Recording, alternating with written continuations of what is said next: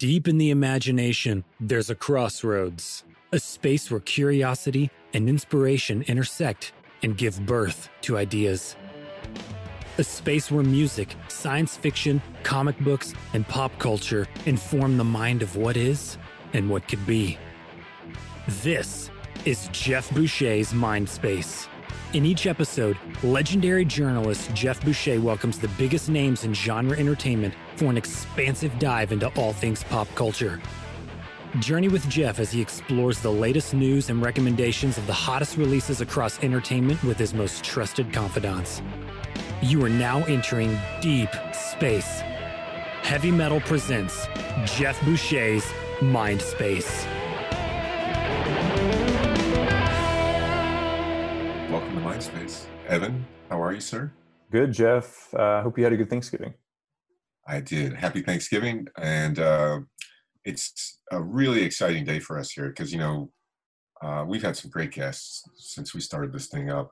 And it's been a lot of fun, actors, Malcolm McDowell, and musicians like Wayne Coyne, and, great comic book talents like Liam Sharp. And today, though, it's like, I think this one's really special because we got one of my favorite people that I've interviewed on the show, because we have the creator of Hellboy. We have Mike Mignola, who, I don't know if you know this, Evan, but he doesn't do many podcasts. Yeah, I was actually trying to do a little bit of research on him and found it a little bit hard to find him, outside of articles. So I'm glad that he decided to do ours. He says, when I asked him to do it, he said, I don't really do podcasts, but he said he would do ours. And you know what reason he offered? What's that? He said, if Suzanne Vega did it, I'll do it. Isn't that funny? Yeah, that is. I thought it was great. So Mike Mignola is, of course, best known for Hellboy, but that's not the end all of his career, certainly. But it's a fascinating success that he's had with that character, because Mike has ownership of the IP. And he's benefited. Hellboy's been a feature film on 3 different occasions, and there's been an animated project. There's been prose novels.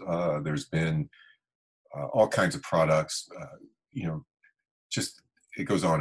And Mike has a stake in those things, and that's something that may sound obvious to some listeners who are maybe accustomed to, hearing about authors like Stephen King and other successes in the traditional publishing world, who naturally have a stake in the characters that they've created. But in comics, for many decades, for the majority of the history of the medium, work for hire has been the rule, has been the general standard. So people like Jack Kirby, who co-created Captain America, Thor, Hulk, and all the Avengers, most of the Avengers, didn't have a stake in those characters. The company owned them. So Mike is part of the generation of the first generation to really flip the script on that topic. And his success has been just amazing to watch. It's very rare to see a character endure with one creator, for so long. And to see a creator so closely identified with a character like that, it's not unheard of, but it's not the norm, and it speaks to Mike's talent, also his versatility and his growth, because he was an artist, and then shaped himself into a writer as well, and good thing he did, because it's taken us some really amazing places. I first came to his work. I was a reader of Cosmic Odyssey when it came out, and back in the 80s, when I was in South Florida and I was a teenager. And I remember thinking that it was it just jumped off the cover. The artwork just jumped off the cover, and it was different than other artists, and was more stylized, more cartoonish, so to speak, to use a term. And much was made at the time of the size of their feet. All his characters had very small feet and very large torsos, a look that would soon be familiar to genre fans through the DC Comics animated series, like Batman the animated series and the Superman series, Bruce Timm's stuff. There's a similarity in the you know, the dynamics and the construction of the characters, the way they look there. And Mike was, you know, on the front edge of that. He did some Hollywood work. He did stuff, the concept art for Atlantis, the Disney project, which is awesome. Which is awesome, and about a submarine and about Victorian stuff. So, like, yes, very interesting to me. And so, anyway, Mike Mignola he's got a difficult last name to pronounce, and I know how to say it, so that makes me feel good. So he has me introduce him on stage a lot. I'll just call him Mike. Yeah, that's probably safest. It's probably safe. Which is why I'm trying to tiptoe around the Hellboy movies, because I have two people with very hard names to pronounce, which is Mike Mignola and Guillermo del Toro. So yeah, I kind of just butchered that, but you know. No, you're good. You're good. And you know, Mike is a funny guy because he'll be the first to admit it. He's a bit of a grump. You know, he's kind of got a grumpy edge to him. He's I wouldn't say he's a misanthrope, but I would say that he might be accurately called cranky. And which makes it all the more fun to interview him, because it's always a little bit, I'm always a little bit nervous, but it always ends up going well, and that should be what we get today. But if it goes sideways, I want everybody to know it's not my fault. I did try. Yeah, we'll cut to commercial if we see some things happening. I know he's got some really cool stories to share with us. Mm-hmm. He's had a very fascinating life in comics and then in the movie industry as well. He's met a lot of interesting people, so I'm looking forward to hearing those stories. And unless you have anything else, I think we can get to the interview. No, I think that sounds great. Let's check out and see how this goes. Yeah. All right, here's Mike. So, Mike Mignola, welcome to the show. Now, Mike, you've been working on different projects, as you always do, but one of them is a good cause, and it's kind of an interesting approach to a good cause. You know, I'm friends with you, Mike, on Facebook, so I've seen what you've been doing with this, and it's really, really cool. And just for the listeners, just to kind of put it into focus, what it is you're taking characters that are not characters you're traditionally drawing, some characters that people may not have even heard of, some of them very obscure, and doing your own interpretation of it, and then auctioning off the original artwork as a fundraiser for a very good cause. And so it's fun to watch for us Facebook friends of yours, and people can follow you on Facebook so they would see it as well. And it really just shows the versatility of your art and your imagination. Well, and it gave you day structure. Yeah. You know, I got up in the morning and I sat at the drawing table and I'd be there all day. And granted, you know, for every drawing that I posted, there were probably 5 drawings that ended up in the garbage. But at least I was sitting there and just belting this stuff out. And for months, I was having a perfectly lovely time doing it and not watching the news. Yeah, exactly. You know, one of the things that I've noticed that you've done in recent years leading up to that is just the posting of different work by different artists from just the full range of art expression, you know, like a lot of stuff from different eras and different disciplines and different media. Is that something that I just noticed lately in your life, or is that something that you've been doing a lot your whole run? I've been doing it. I think I started doing it with movies at one point. I started posting a lot of stuff from movies. Yeah. And it goes back, I think where it really started. I did a convention years ago. I can't remember where. And a young artist came up to me. And he was asking me about what I do and about composition and stuff. And I mentioned Frank Frazetta. And this was, again, a young artist, 20-something artist, had no idea who Frank Frazetta was. And it was inconceivable to me, because for my generation, he was like the ultimate king of fantasy artists. Led Zeppelin. Yeah. Of comics. He's the Led Zeppelin. Ask that kid who Led Zeppelin was, you know, or the Beatles.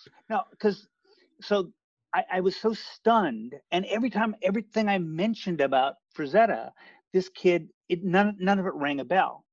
So I remember I think there was a little tear coming out of my eye. I remember, finally saying to the kid, I'm groping for what to say. And I said, here's how you spell his name. Google him. And it occurred to me, we have the ability to know anything about everybody.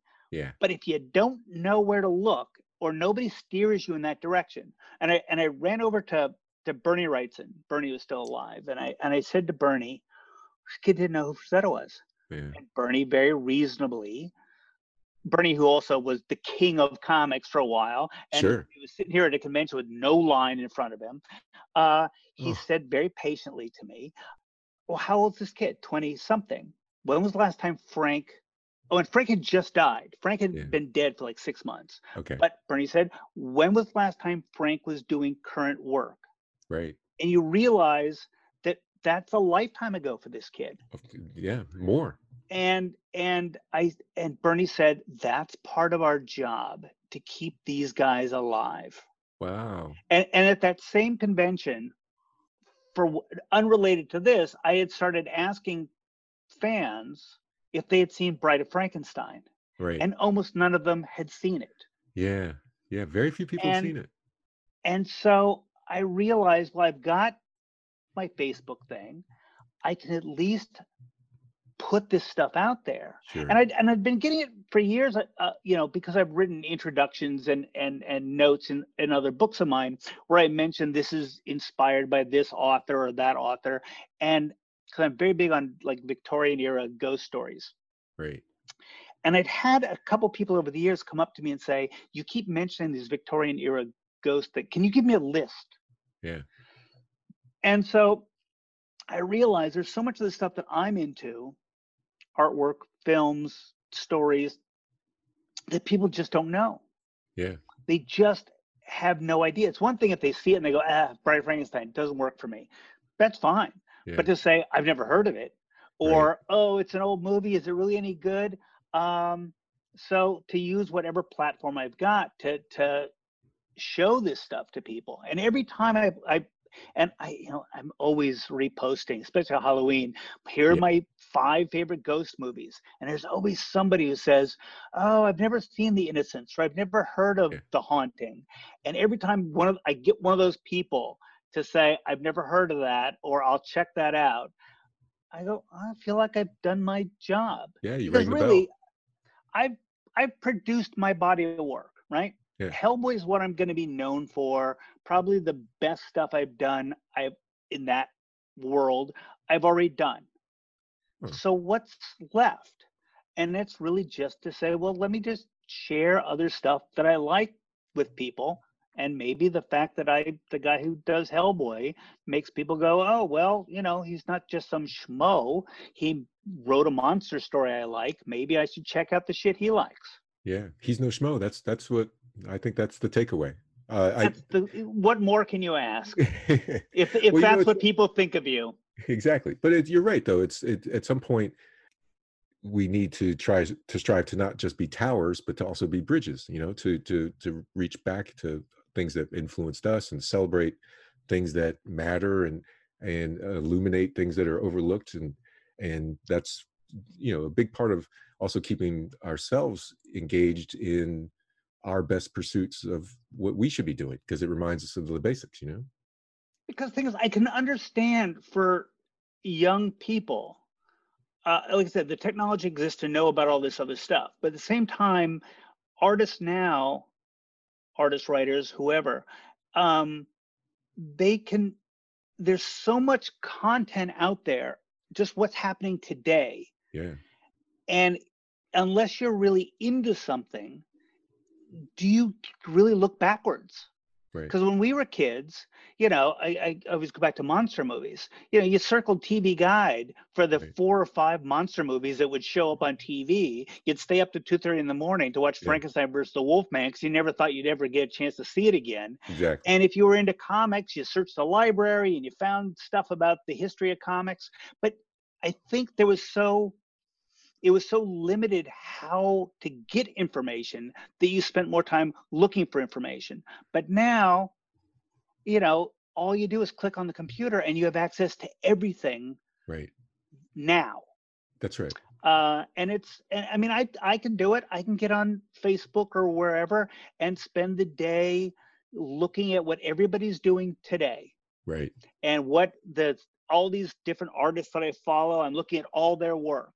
Right. But I'm not, unless I stumble into one of these groups for old book illustration, I could go through weeks without looking at anything that's older than, 2 weeks ago. It's true. You're right. The nature of information, the nature of knowledge, the nature of what we can reach and access, and how quickly that, especially, it's just. I mean, when I started as a reporter, we had a library at the newspaper, and we would call them and say, "I need to find out how many registered voters there are in Orange County." Okay, stand by. And they would go, and there would be vacuum tubes working, and people with visors, just running around offices holding paper above their head, and suddenly we would get this answer.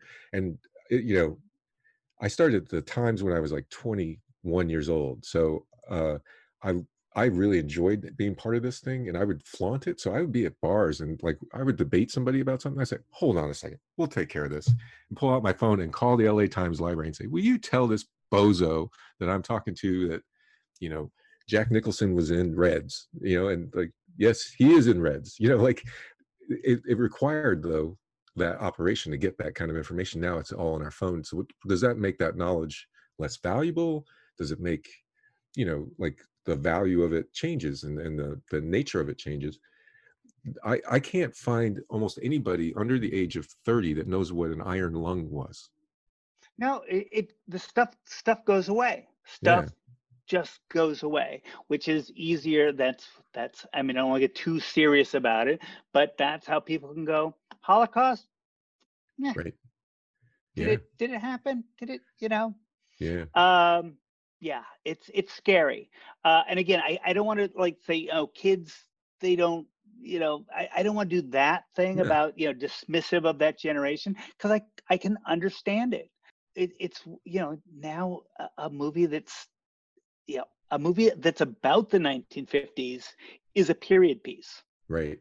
A movie made in the 1950s is probably in black and white, and so a whole generation doesn't want to see it because it's in black and white.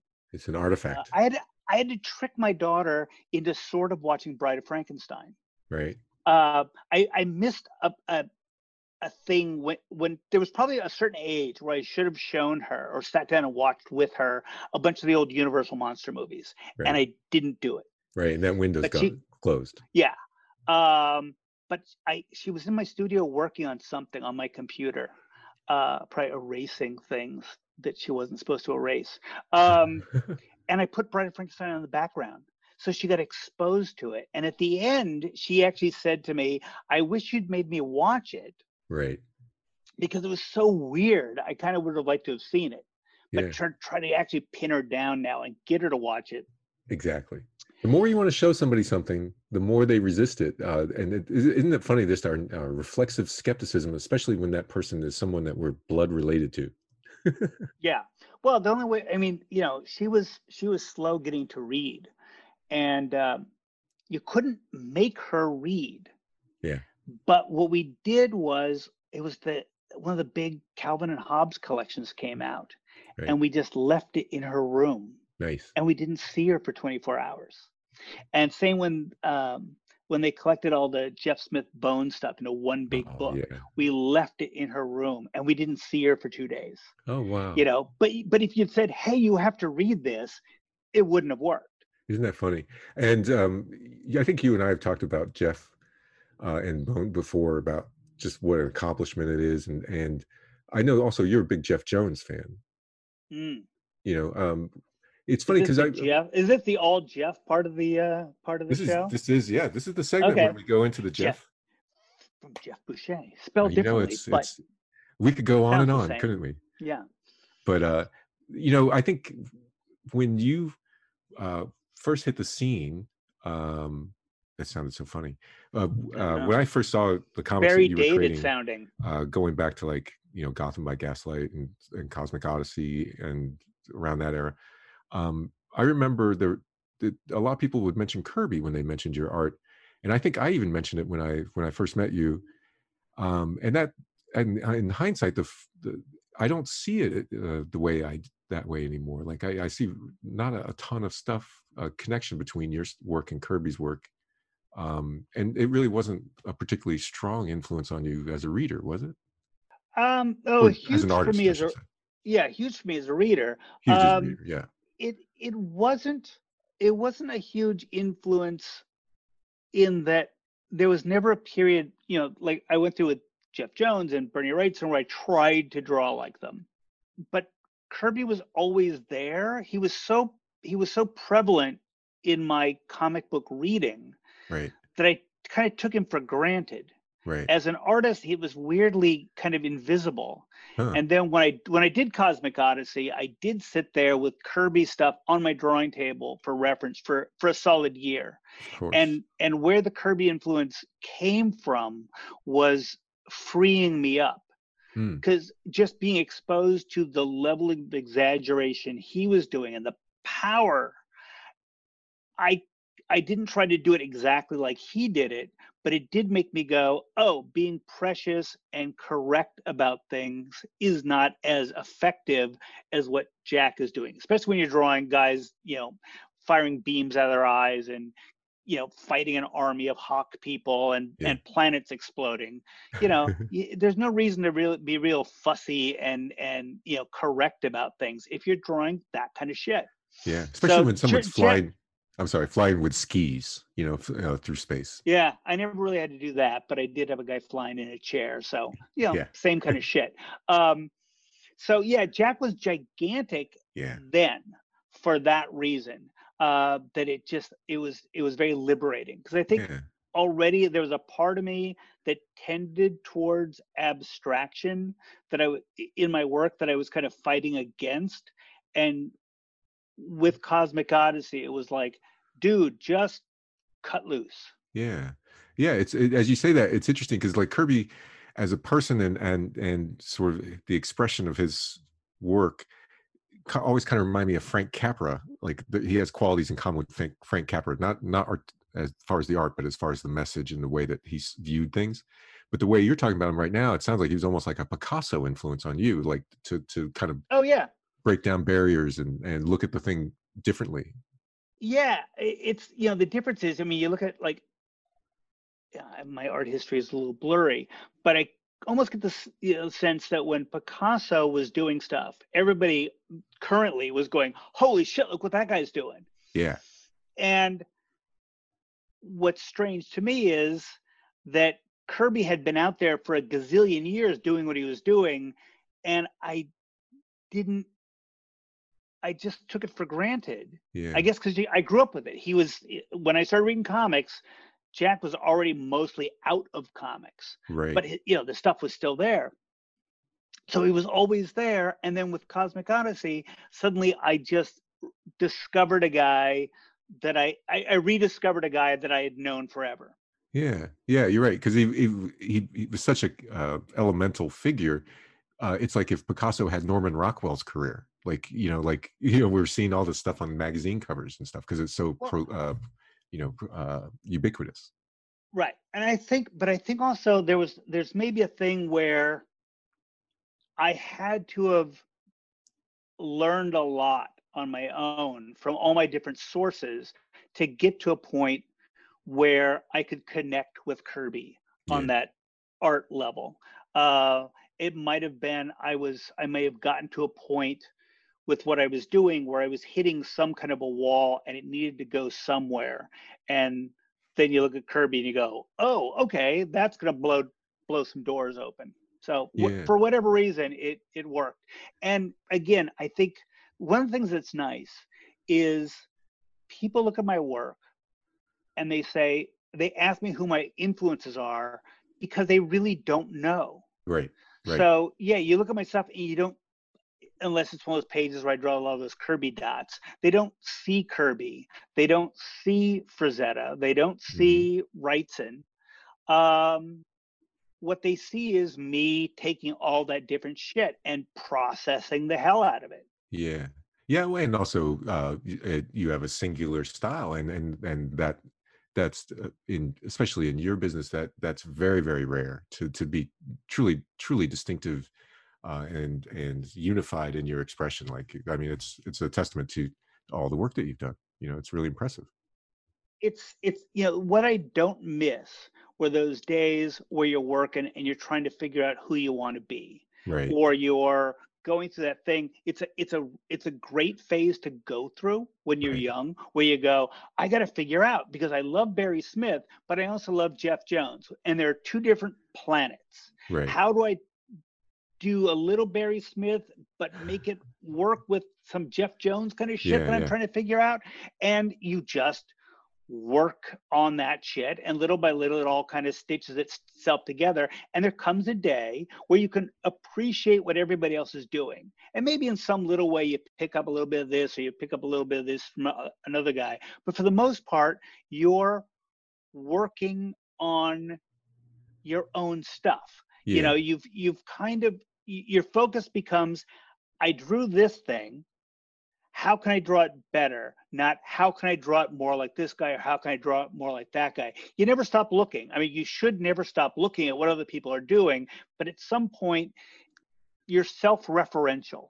You're right. I think, and that's, especially if you've done it for a long time, then, if you take on some other project, you kind of go, I just have to feed it through the Mike Mignola filter. Right. And it'll come out looking like Mike Mignola, as opposed to, oh no, I'm drawing Squiddly Diddly, who I've never drawn before. Is it going to look like a Hanna-Barbera cartoon? No, it's going to look like whatever fucked up thing happens when you try to draw, or you try to draw the Flintstones. Sure. What's that going to look like? I guess I'll just bang on it till it looks like a Mike Mignola version of Fred Flintstone. Yeah. The Great Gazoo. What was that all about? Do you have any thoughts on that? The Great Gazoo, that was Mike Carlin pointed out to me that I hadn't drawn the Great Kazoo, so I Googled him and drew him. He's crazy. Like it's just like, I don't understand how that happened on the Flintstones. It just came out of nowhere. Yeah. Well, my memory of the Flintstones is fairly blurry. I was never really a huge cartoon guy, so a lot of that stuff was just, oh, here's a weirdly shaped thing.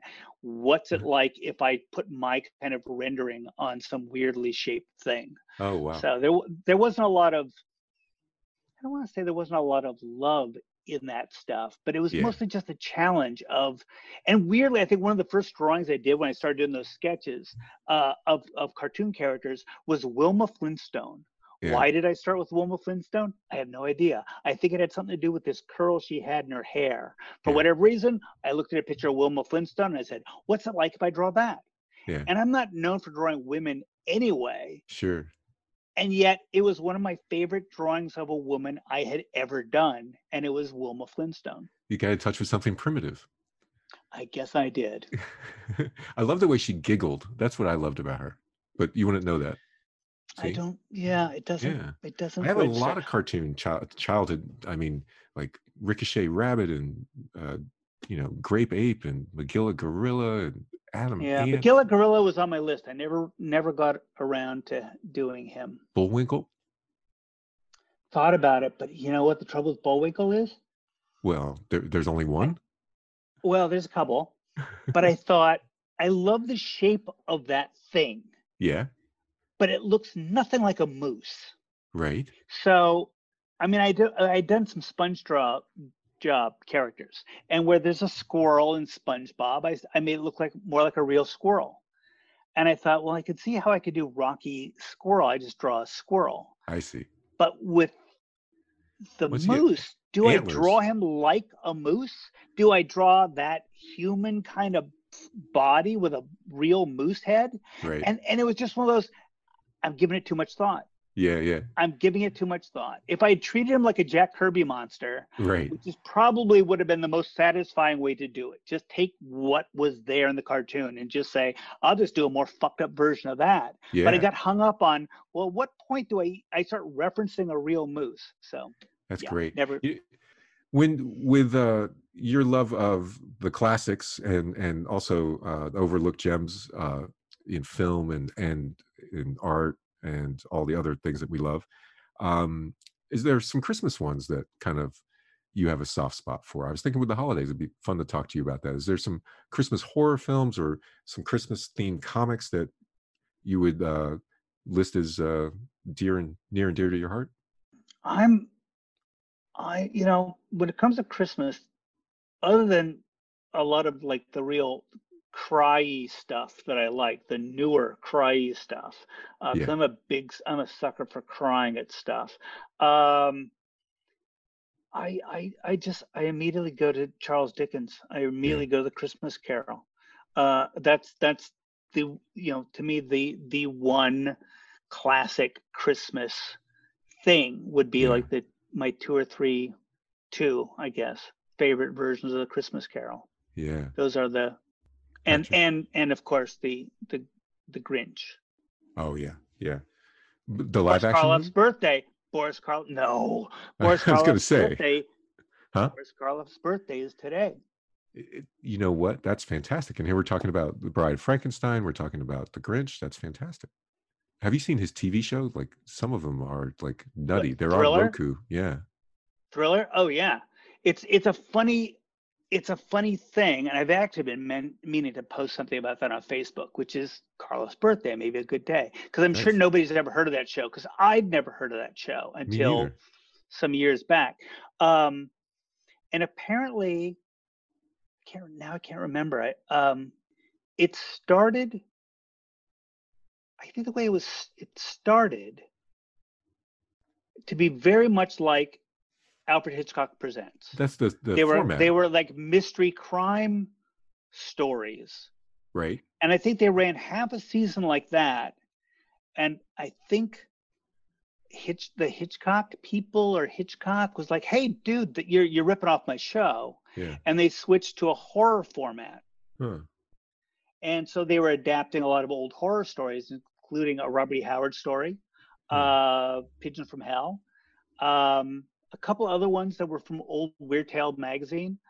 There's some really good, great horror stories. But you know, as you watch the 2 seasons of the show, the first half a season is Alfred Hitchcock Presents type crime mystery. Then it switches to horror for the second half of the first season and the first half of the second season. And then I think it was like, well, we're wrapping it up. Now we'll just use the last half of season is just the crime stuff again, because we stopped running it. Or I can't remember exactly how it worked. But there are 2 radically different kinds of shows. Yeah. And there's it's some like great Swamp ones. Thing. Like the Swamp Thing comics. Like suddenly it's like slam on the brakes and completely change. I guess so. It's a random comparison. Yeah, I'm so sorry. It is pretty much. But there's a terrific one with a scarecrow.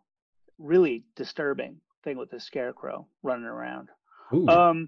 It's a great series. What about the Barbara Stanwyck show that was, I think, contemporaneous with that? Have you seen Big that? Valley? No, I don't know. No. I mean, it's called The Barbara Stanwyck Show. And it starts off, it's exactly the same format. She comes out and she's in a gown and she's looking at straight at the camera and says, "Tonight on the Barbara Stanwyck Show, we have 4 players, and it'll be, you know, some fairly well-known actors, like Keenan Wynn and stuff, you know." Never heard of it.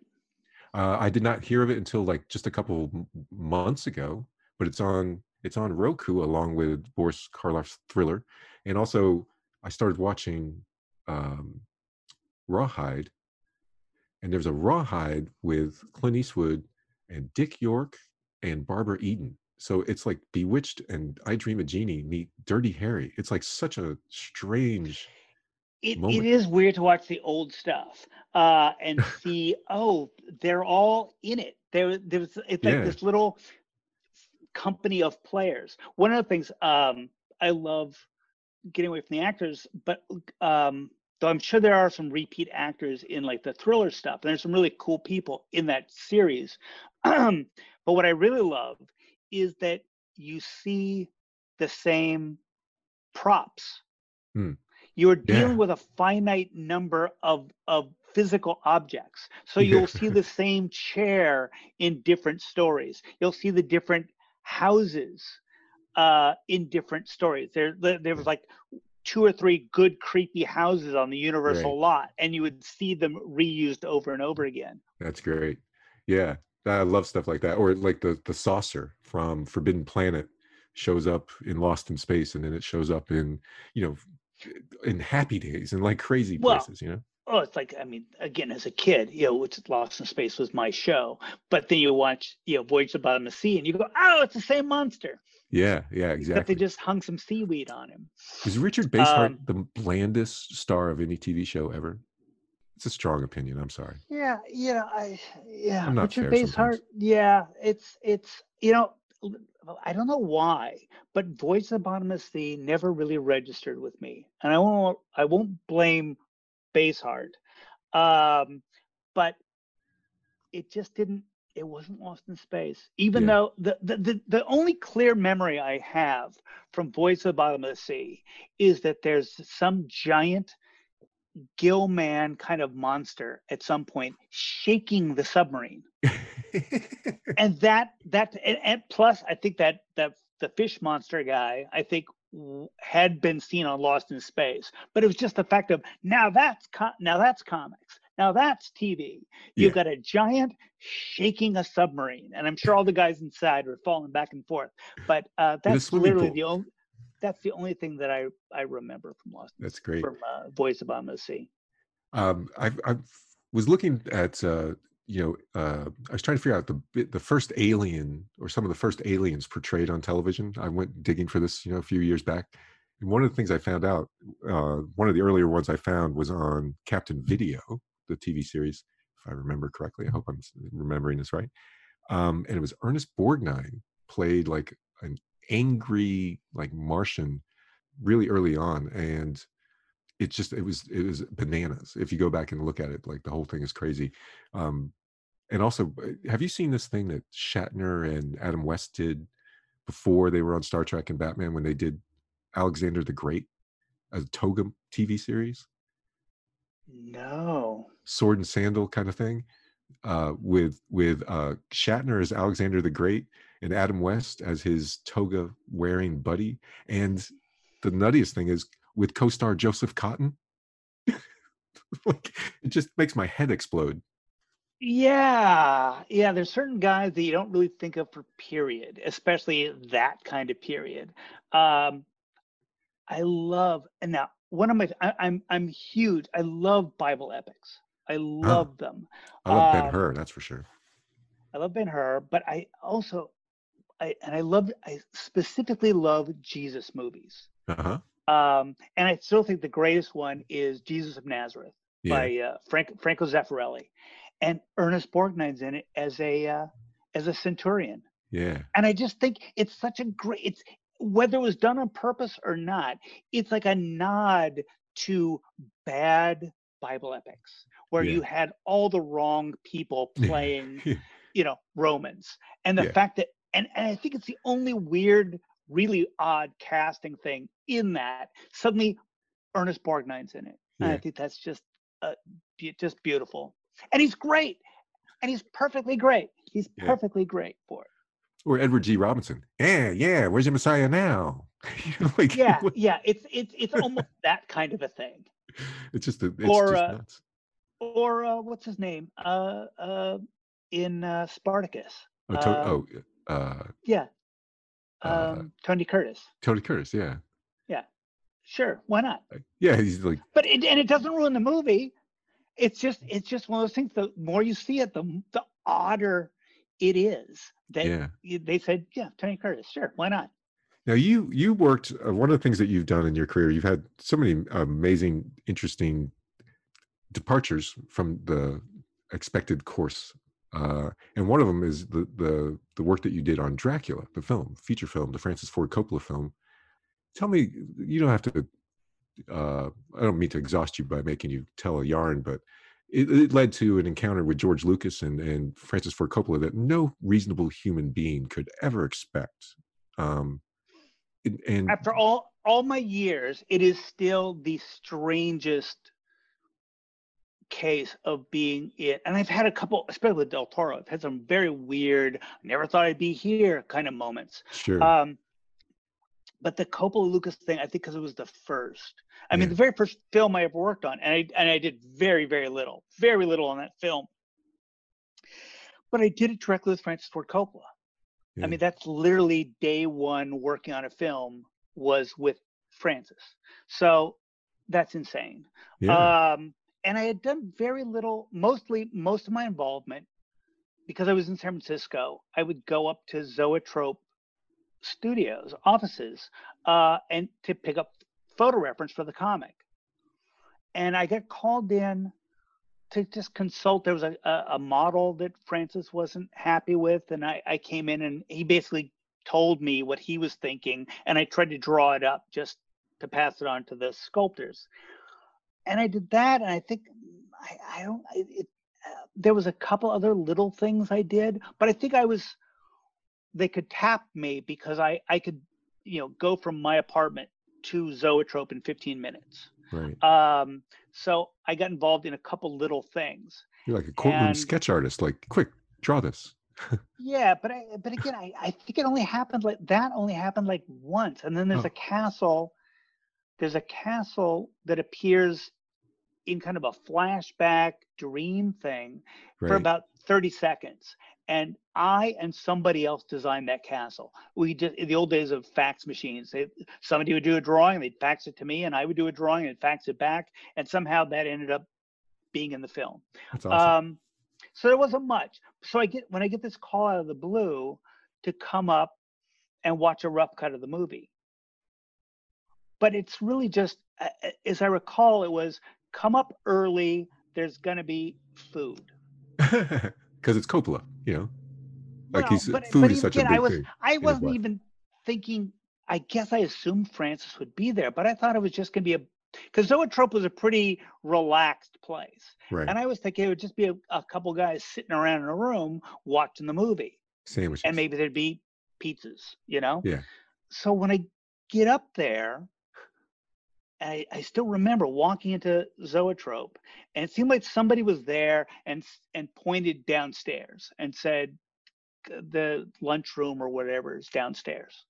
And I go downstairs, and again, it's your memory gets distorted over time. Sure. But I seem to recall that as I walked down the stairs, I could see the table, and I recognized right away that there was Francis and George Lucas sitting at the table, and the table was set for 3 people.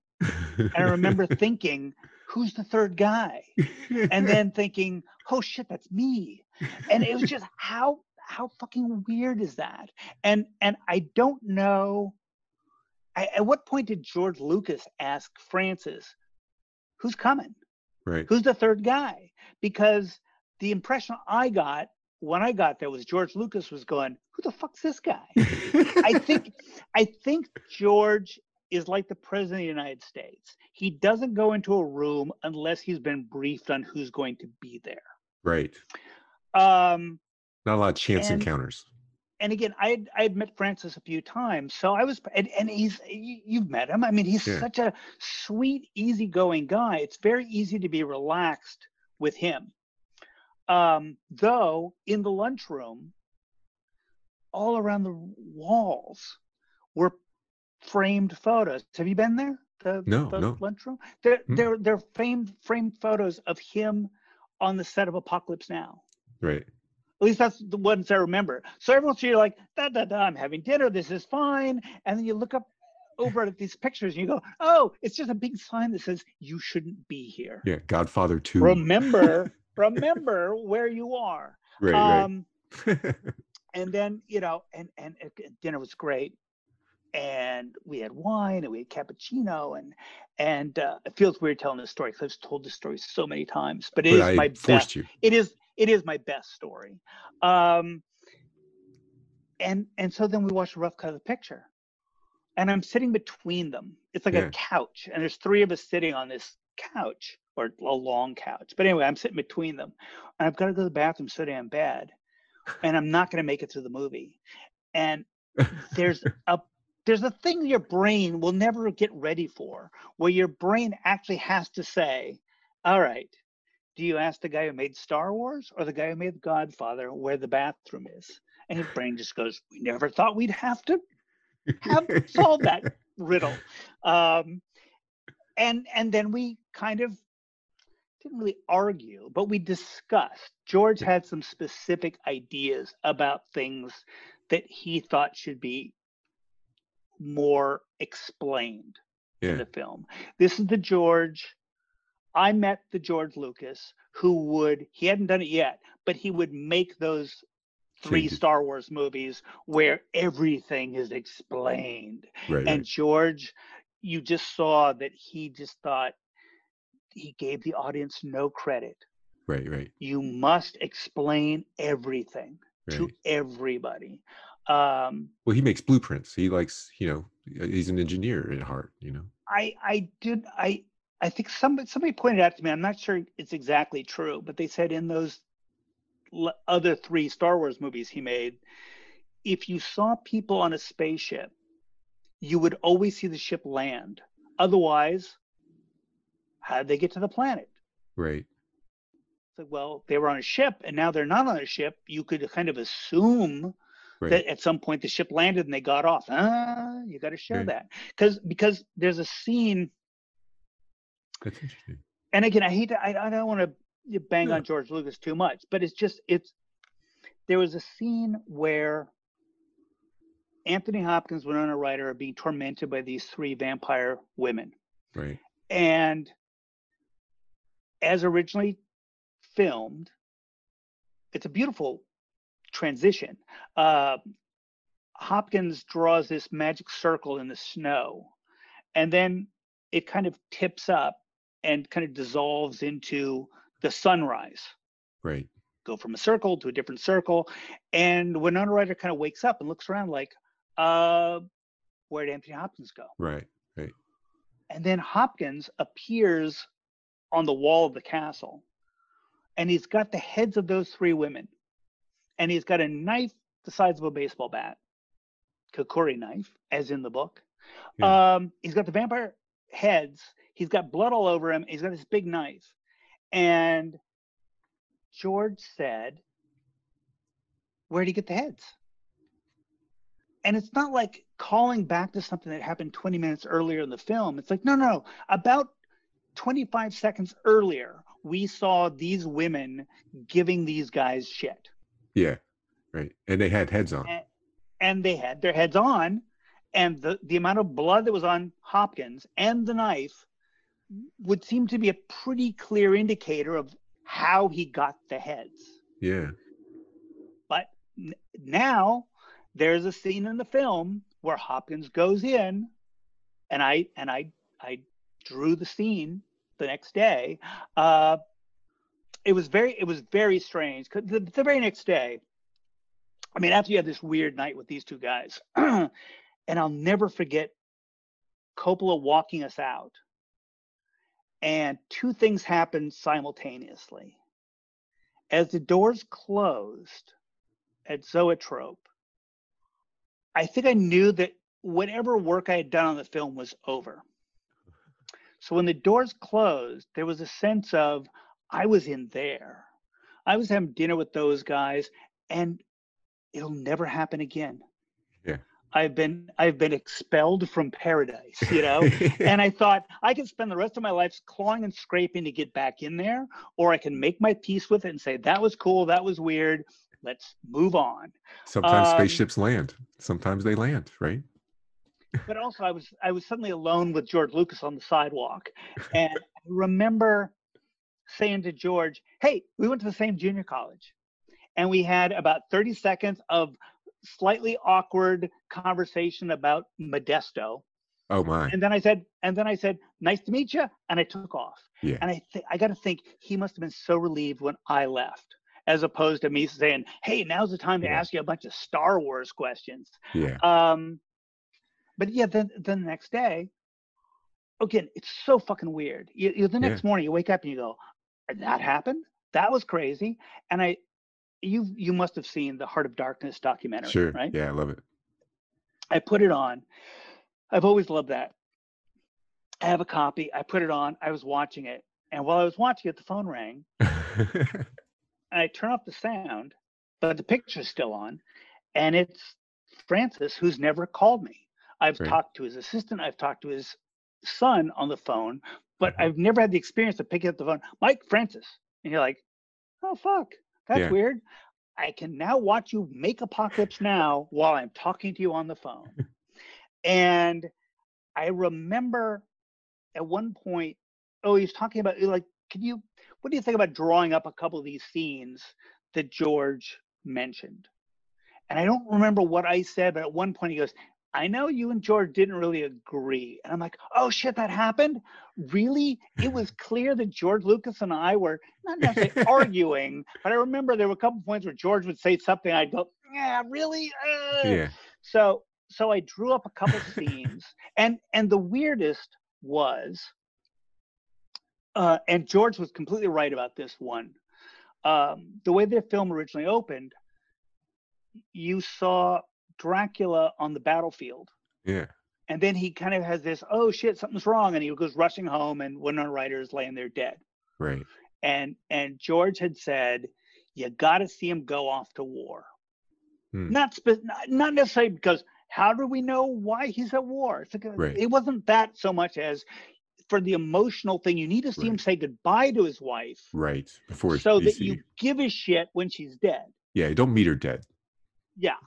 So Francis said to me, you have an idea how to do that?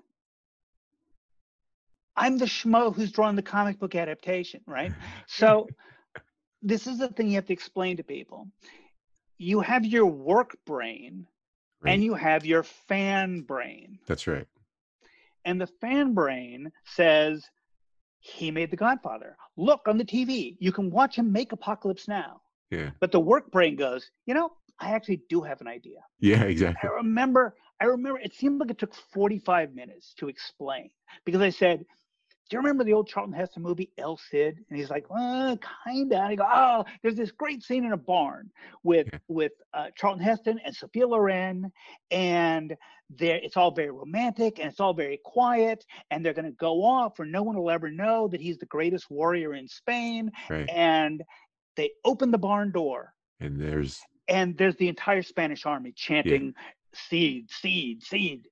And of course, I'm sure I did my god-awful Charlton Heston and Sophia Loren imitations. Oh, you see, that probably didn't help. Because Charlton Heston's like, because Sophia Loren's clutched Charlton Heston. She's like, why? And he's saying, for Spain. And I said, that's pretty good. That's the opening you need.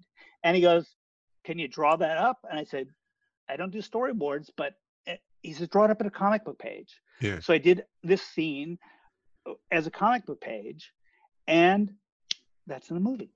That's how the movie opens. Yeah, that's fantastic. Which it was so close. Again, I didn't know really how movies work. It was so close to the release of the film. Right. Even that scene I did with Hopkins going in and cutting off the vampire women's heads. I did it all, Hopkins from the back, because I thought we can get any guy in a hat and a cape. But you look at the film, he turns around and looks at you, so it's, hi, they got me back for a reshoot. Yeah. And that opening scene had Gary Oldman and Anthony Hopkins and Winona Ryder. It had everybody in it. Yeah. And to go and see the movie, and the movie literally opens on a scene that I drew. Yeah. And you go, oh, there's Anthony Hopkins standing where I told somebody to have him standing. Yeah. Yeah. So it's so surreal that was my first experience. It's fantastic. Yeah, it's a great story. And you're right, that work brain kicks in, and it's self-preservation, and you kind of get removed from the moment. Like I had a crazy thing where Bruce Springsteen asked me like what he should open his show with. And I'd seen him the night before, and he goes, last night we opened, you were here last night, what'd you think? And I go, well, Outlaw Pete, new song, kind of slow. I think this is a hometown show. There are going to be people out there your age and my age, and they just want to know that they're still born to run. I think you come out big. He's like, yeah, what do you think? And I'm like, Darkness. He goes, all right. And he writes down Darkness on the edge of town on the set list. I could have died right there. I'd be done. And did he start with that? He did. And he goes, what about after that? And I said, New York Serenade. He's like, nah, that's stupid. Like, I mean, well, totally, yeah, like, it puts you in perspective. Yeah, that's I didn't, go on to say to Francis, and if you ever want to recut, Godfather 3, here's some thoughts. I knew where to stop. Right. But yeah, and I think there's some people who will always have a certain kind of fan blindness, and those are the people I think, you find yourself by accident or whatever in this place, and either you function or you don't function. Yeah. Meet the moment. And you really only have one shot at it, and it's I don't even know that you can. I don't remember having to consciously tamp down the fan thing. It was just, for whatever reason, I'm here, so I'm going to try to function with these people, as opposed to, I've always wanted to ask you about this or this. Right. I just never. As a result, there's a lot of experiences I've had with people where I look back and I go, I could have asked them this question. Yeah. It just never occurred to me to ask those questions. I think maybe I'm just so deathly afraid of embarrassing myself that I just kind of try to not sound like an idiot. Well, yeah. Well, and also, you know what, you're interested in interesting things, and the most interesting thing is what's coming next, not necessarily what they've done in the past, not nostalgia or like, talking about the junior college you went to with Lucas, like that was the last thing you mentioned. A lot of people, it would be the first thing they mentioned, and that would immediately limit that conversation for him, because he would not be interested in that conversation, because he gets that all day long.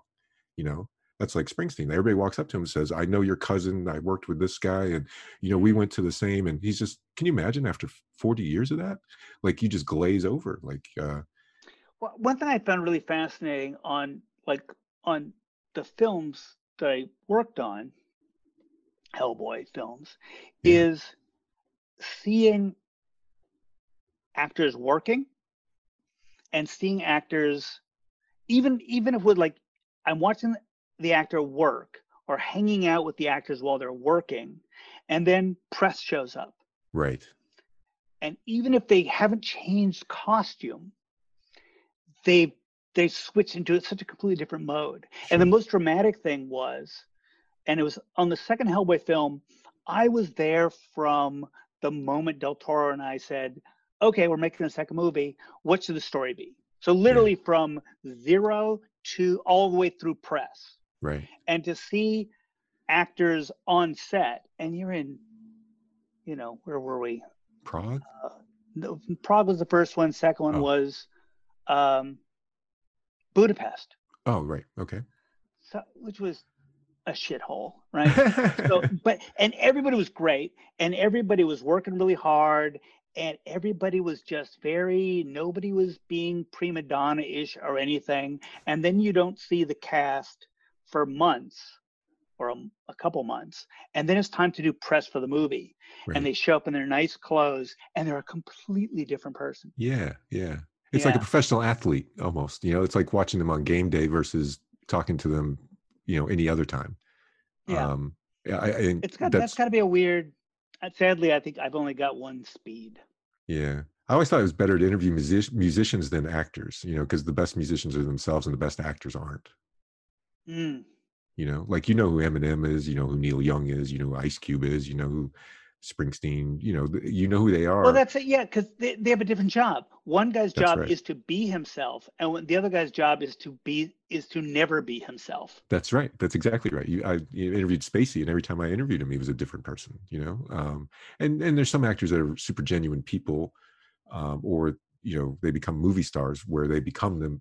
The character becomes them, like Clint Eastwood, or in a great way, or maybe Tom Cruise in a not quite as great way. Where their roles are less varied from their persona, but it's interesting. And also musicians have to get people to sing along with them. There's an interesting dynamic there. Like most of the musicians I've met, I felt like I knew who they were. So what's next for you? Like, we've been talking forever. I feel like I should ask you if you need to go. I'm sorry. Well, yeah. I'd probably be in more of a rush to go if I had to go and draw Flintstones or something. But I'm well, you do. I'm scripting this comic. I made the mistake of drawing a comic with having written almost no plot. Really? I wrote a lot of notes, most of which I can no longer find. So I drew this thing, and now I'm looking at it going, what the fuck are these guys saying to each other? Right. It's been interesting. I finally started typing it this morning. Yesterday, I just meditated on it. Today, I'm starting to type up the actual script. And it's mostly two characters. And there's a fight that goes on, but I kind of had to figure out the personalities. Yeah. And does one guy feel sorry for the other guy? And what it's leaning towards now is you just feel bad for this guy, and you're going to try, even though he's beating the shit out of you, you're going to try to patiently explain to him that he's just doing the wrong thing. Huh. So that's interesting. When I write for other people, I write a plot and I put in as much of the dialogue as I've got while I'm writing the plot. For me, I did nothing. So now I've just got all these characters interacting and going, well, they must be saying something. They really look like they're saying something there. Yeah. So that's what I'm doing today. Do you find it's a tug between what they want and what they need, like a character? Do you think of it in that terms like that when you're what's propelling them and what do they think is going on? The biggest struggle is if every once in a while I think about the fact that somebody's got to read this thing, and are they getting any of the actual information? So trying to do natural conversation where you're also informing the audience of what's going on. Because I've written some great dialogue, nobody's going to know what they're referring to. Right. And at this point, I don't want to say I don't care, but the more important thing to me is to write something that's interesting. Right. And not, I think because the Hellboy ship has sailed, right? It's now we're doing these odd little things that are attached to that. Yeah. And if you have to go and reread all the Hellboy stuff to know what these two guys are talking about, that's fine. My job is this book is not aimed at new readers. This book is aimed at people who said, I always wondered what happened between those guys. Yeah. Oh, I'll tell you. And if you're not interested, you're not interested. Yeah. But that's great. Is the writing easier for you than it was? Because has it gotten easier, or it remains the sort of same dynamic? It's been easier writing for other people, but this one's been tough because I wrote notes in 32 different sketchbooks and a bunch of loose pieces of paper and then lost them all. I've heard this before though. Like you don't know where stuff comes from sometimes, and you don't know where it goes. I think that's part of your process. Well, it's one thing if you lose it in your head. It's another thing if you physically wrote it down and then just misplaced it. That's just lazy and stupid. I can see that. But anyway, so I'm doing that today, and we're wrapping up the charity auctions at the end of the year. So there's a few new pieces I want to do. I want to do at least one more painting, a specific Christmas drawing. Ooh. So there'll be a Christmas auction. And then I want to do a real nice piece, a bunch of new characters just kind of cropped up as I was doing the sketches for this year. So I want to do a piece that combines a bunch of these new characters that got created. So the last auction piece will be sort of a best of the auction characters. That's great. So that's on my list. On Christmas, a parting thought on Christmas, the greatest thing I've ever seen on a stage was Patrick Stewart's one-man Christmas Carol. Are you familiar with that? I fell asleep in it. I thought it was so boring. I don't remember why. I just remember that my wife and I went and saw it and we both fell asleep. You didn't like it? That's interesting. Yeah, I don't remember what it was. The only thing I kind of vaguely remember, and maybe I remember it wrong, it seemed like he went out of his way to use all the bits from the Christmas Carol that most people aren't familiar with. Oh. And as a result, it almost seemed like it wasn't the Christmas Carol. Oh, it kind of warped the rhythm of it. Yeah. I mean, you know, Christmas Carol is one of those things where I'm so in love with so many bits of it that if you don't present the bits that I expect, I'm thrown for a loop. I mean, you know, I don't know if you remember, but like when I did Hellboy in Hell, in the very first issue of Hellboy in Hell, I adapt my favorite scene from the Christmas Carol. And it was very much a warning to the audience that this time I'm just doing whatever the fuck I want. Yeah. And this happens to be my favorite scene in the Christmas Carol. So I'm going to present it as a puppet show for no particular reason except to say it's my comic. Yeah. Leave now if this isn't the shit you want. Yeah, signing your name to it. Wow, that's interesting. You know, I think I just watched it. It was almost like there's video on YouTube of, I don't know if it's real. It's probably not real, but I just so want it to be real. I don't investigate. But there's video of Bruce Lee playing ping pong with nunchucks. It's like, and he plays for. There's a volley, and it's in a Fuji commercial, and I have people I know swear it's real. If it is real, it's the greatest thing that any human being's ever done, I think. But I viewed Patrick Stewart doing 30 characters by himself. I was very curious to see how you could get from that to the Christmas Carol. So seeing Patrick Stewart in a smock with a chair and a staff and doing like 32 characters and just remembering the words. I think it was the gymnastics of it, and the fact that he's like Mr. Fezziwig, and like he's Tiny Tim and he's the ghost, and I'm watching this and like somehow it's okay. And I think I drank a lot that night too, though, you know. So well, I don't know what exactly put me off. You know, sometimes well, I can see if you're a purist, it's not your Christmas Carol. Also, the one-man show thing, puts me off. I mean, it's super impressive for an actor. Sure. To see, but I think because I'd gone to the theater, I wanted to see bigger, and I think it was a big theater too, and it was a bit of a small show for a big space. Shouldn't the ticket be cheaper? If it's just a one-man show. I'm joking. More profit for somebody. But the reverse of that is I went to a very small theater in LA a few years back and saw a one-man show, and it was, God, I'm going to blank on the actor's name.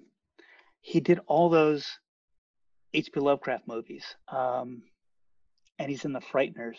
God, what's his name? Anyway, a fun actor to watch, and he did a one-man show of Edgar Allan Poe. Oh wow! And it was Poe doing a, one of his stage production readings. Okay. And it was riveting. Really? It also, now maybe this is also a difference. I was in the first row. Right. And at one point, the actor, God, what's his name? The actor got down off the stage and was pacing around in that little aisle in front of the front row. Yeah. And he, at one point, was leaning back against the stage directly in front of me, and he recited Annabelle Lee with tears in his eyes. Wow. Basically to me. I mean, it was just, and it was such an overwhelming experience. Sure. Yeah, so that was the flip side of that. It changes things. Yeah, I was in the front row of a Tom Waits concert, and it like exploded my head. It changed my life. And actually, he asked a question at one point while he was playing. He goes, "What's the difference between a mink and ermine?" And I answered, and he heard me, and he like looked and I felt terrible. I felt like I had like messed up a movie. Like I had spoken, and like, you know, the Godfather stopped and looked at me, you know, but I said about $20, you know, and he like, hey, you know, and he had some, I don't even remember what he said. I just felt so bad, but it incorporated into the show, I guess. But, you know, I've been scarred ever since, but it was a powerful thing. There are just a couple experiences I had meeting somebody where I wanted so desperately to be cool, and I failed horribly. And Tom Waits is one of them. I wanted to be. He came up to see me. Oh. Somebody brought him over, but with his wife. I don't know if I ever told you this story. No. It was at a convention in San Francisco. Kathleen, right? I guess so. Yeah. And I think his son's name is Sullivan.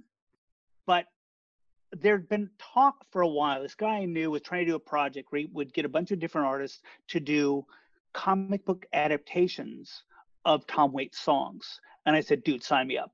I love Tom Waits. I love what he does. I would love to do just some kind of bizarre visuals to go with a Tom Waits song. And this project kind of came and went. It was never getting anywhere. And I think it was finally dead. It was just, you didn't hear anything about it for a year. So I'm at this convention. I'm just sitting there. And this guy who had been trying to do this project comes up to me and goes, oh, Mike, there's a couple of people I want you to meet. And there's this woman standing in front of me. And I go, this is, what's the wife's name? Kathleen, I think. That's what I remember. Whoever it was like, let's say Kathleen. Oh, nice to meet you. And I think he said the names. Because I remember the son, I think it was Sullivan, something like that. And this is Sullivan Waits. I'm like, oh, nice to meet you. And the name just isn't registering. And he goes, and this is Tom. And it was one of those things where you had tunnel vision. You looked at her, you looked at the kid, and then you go, oh, fuck. And suddenly the name makes sense. And I lost my shit. I could not be cool. And I blithered something and he didn't quite know what I was talking about. And I didn't quite understand what he was talking about. And it was not, it's okay. It's one of the redo moments I would like to have. Yeah, me too. So we'll just have to have our Waits moment. We'll have to have another chance to, and he was in Dracula, which is funny. He was Redfield, right? Yeah. I don't know why. Yeah, I think I mentioned that. I forgot for a second. Yeah, there was a talk at one point about a signing for the movie or for the comic, I guess. And they were saying, oh yeah, and Tom will do the signing. And I was thinking, well, that'd be cool because then I would get a chance to not be such a doof about it. But, yeah. Well, maybe you could do a Tom Waits thing and auction it off and send it to him or something like that. That would just be a plea for. Please like me. Be a desperation plea. Let's just say it's cool that you met Tom Waits, and actually he did suggest some amazingly weird book. Oh wow! And he said, "Oh, you should do a graphic novel of this book." And it was something like some explorer goes up the Amazon, and when he comes back, he's a monkey. Oh wow! And it just sounds like something he would make up. Yeah. And I said, that sounds like an album you should do. And, and I go to the airport coming back from that convention and I go in the bookstore and there's the book. Ooh, no. How? Yes, wow. I have it.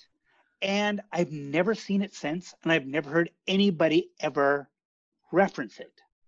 So it's like that book only existed because he mentioned it the day before. And it magically appeared for me. And I'd love to think Tom and I are the only people who have copies of the book. There's a monkey behind you right now. And he's got the book. No, there's not. I can see behind me. That's fantastic. God, that's great. I love when stuff like that happens. Like I can't think of anything quite like that. That's fantastic. What happens to the monkey? Do you know? Or I've never read the book. In fact, I'm not sure where it is. I'd like to think it still exists. It's not a dream. I do remember specifically the bookstore at the San Francisco airport finding this thing and going, he wasn't fucking with me. It really exists. It's so weird how this book can be so strange that only person who's ever mentioned it to me is Tom Waits. 30 seconds before you picked it up, he was there and pulled it out of his trench coat pocket, placed it there, and then disappeared. You know that. It'd be cool if I opened it up and it said for Mike. And only Mike. Well, Mike, I can't tell you how much I appreciate you coming on the show. And can we do this every day? No, I've used up all my good material. I think I have too. Yeah, well, I know you've got a lot. Well, thanks for coming on, and good luck with the auctions and with all the new projects. And look forward to seeing your stuff in 2021, and look forward to seeing a year that's moving in a better direction than this one. It's hard to imagine a worse direction. Yeah, so we will see. Merry Christmas. You too. All right. Nice to talk, Jeff. Thanks. All right. Happy New Year. See you. You too. It was very fun to hear you and Mike talk. he's a very funny guy, and like you said, he's, you know, a little bit of a grump, but I was very happy to have him on the show, and I'm glad he had a good time. Yeah, I think that was a lot of fun. I think we should have him on every week, and Yeah. I just think he's just great, and I think it's really cool the stuff that he's doing. And you know, I realized we didn't really talk about the Hellboy movies much, so we should get him back to talk about the 3 feature films that have been done, and also what the future of the character is. It's so much fun reading Hellboy. Like, I don't know, Evan, how much of it that you've had a chance to see. I know that you're going to read more of it after this, but for folks out there that haven't really checked out Mike's stuff, I think that it's a big opportunity for you, because there's a shelf full of his work that's just amazing. And I know this week, speaking of shelves, I think we have one of his works for our essential shelf. Well, exactly. There's a very good segue to the essential shelf. You know, yeah, exactly. There's Dark Horse Comics has put out an entire shelf of trade paperback collections for the run of Hellboy, and those trade paperbacks started in 1994, and they're red and black, very distinctive looking. They look great on a shelf together if you get a bunch. I have like 20 of them in a row, and just adore them. And for our essential shelf, which Evan and I have been putting together, and again, for folks that have not caught the show before here at Mindspace, our essential shelf is just a recommendation of, here's a great comic book collection, graphic novels that you should check out. And it'd be a good one to read, especially if you're new to the medium, if you don't have a long history with comics and you're intrigued by them, want to see what all the fuss is about. These are the ones to start with. And at the very front of that list would be today's entry. I'm going to start at the beginning, because I think with Hellboy, you don't want to miss anything. It's such a good adventure. And the story, without ruining anything, is that it takes us back to World War II and has a very diesel punk look to it. And there's a group of soldiers in fighting the Nazis, and they come across a very strange and unexpected discovery, which is a very bright red, unusual looking newborn. And that newborn grows up to be Hellboy, who's a giant, powerful, horned red man with a very large fist of stone right hand, his red right hand, as Nick Cave might call it. And it goes from there. And then basically, when there's things in the dark that scare us, Hellboy goes in and scares them back. I just mangled the movie tagline. I messed up right in the middle of it, but you get the idea. So for Essential Shelf today, I'm going with Seed of Destruction, which is the name of that October 1994 collection that starts off the entire saga of Hellboy and introduces the character, also introduces his compatriots in his battle against supernatural threats, even though he himself is never quite accepted by the world that he saves. Well, that's a very good way to put it. I'm looking forward to reading that. You know, I've never really dove into the comic verse of Hellboy. I've only seen the movies, so I'm looking forward to knowing more about this character. He's terrific, and you'll see how much they honored the source material. And the fact that Guillermo del Toro directed the first 2 Hellboy films, and then would go on to, his Oscar glory with Shape of Water. You can see the amount of talent and respect that was brought to the source material, and it's just top notch. Well, that's great. So I'll definitely check that out. And then while our listeners are at it, definitely go check out Mike's auction pieces on his Facebook. It's for a good cause. We definitely want you guys to go see that. Some of my favorites that he's done as an avid fan of SpongeBob are his takes on those SpongeBob characters that he did earlier this year. And so he's just a great artist, and it's for a good cause. So check those out. Check out Seed of Destruction by Hellboy. And Jeff, is there anything else? This is going to come out on December 1st. So is there anything else that our listeners should check out? I think, the holidays keep it coming. I know what they should check out for sure is Mindspace, because they come back. We got some fun stuff planned for the next couple of weeks, some holiday stuff coming up, and And everybody just stay safe out there. It's a crazy world, you know. Happy holidays. Yeah, happy holidays. Well, Jeff, unless there's anything else, that's the end of the episode. I'll see you next time. See ya.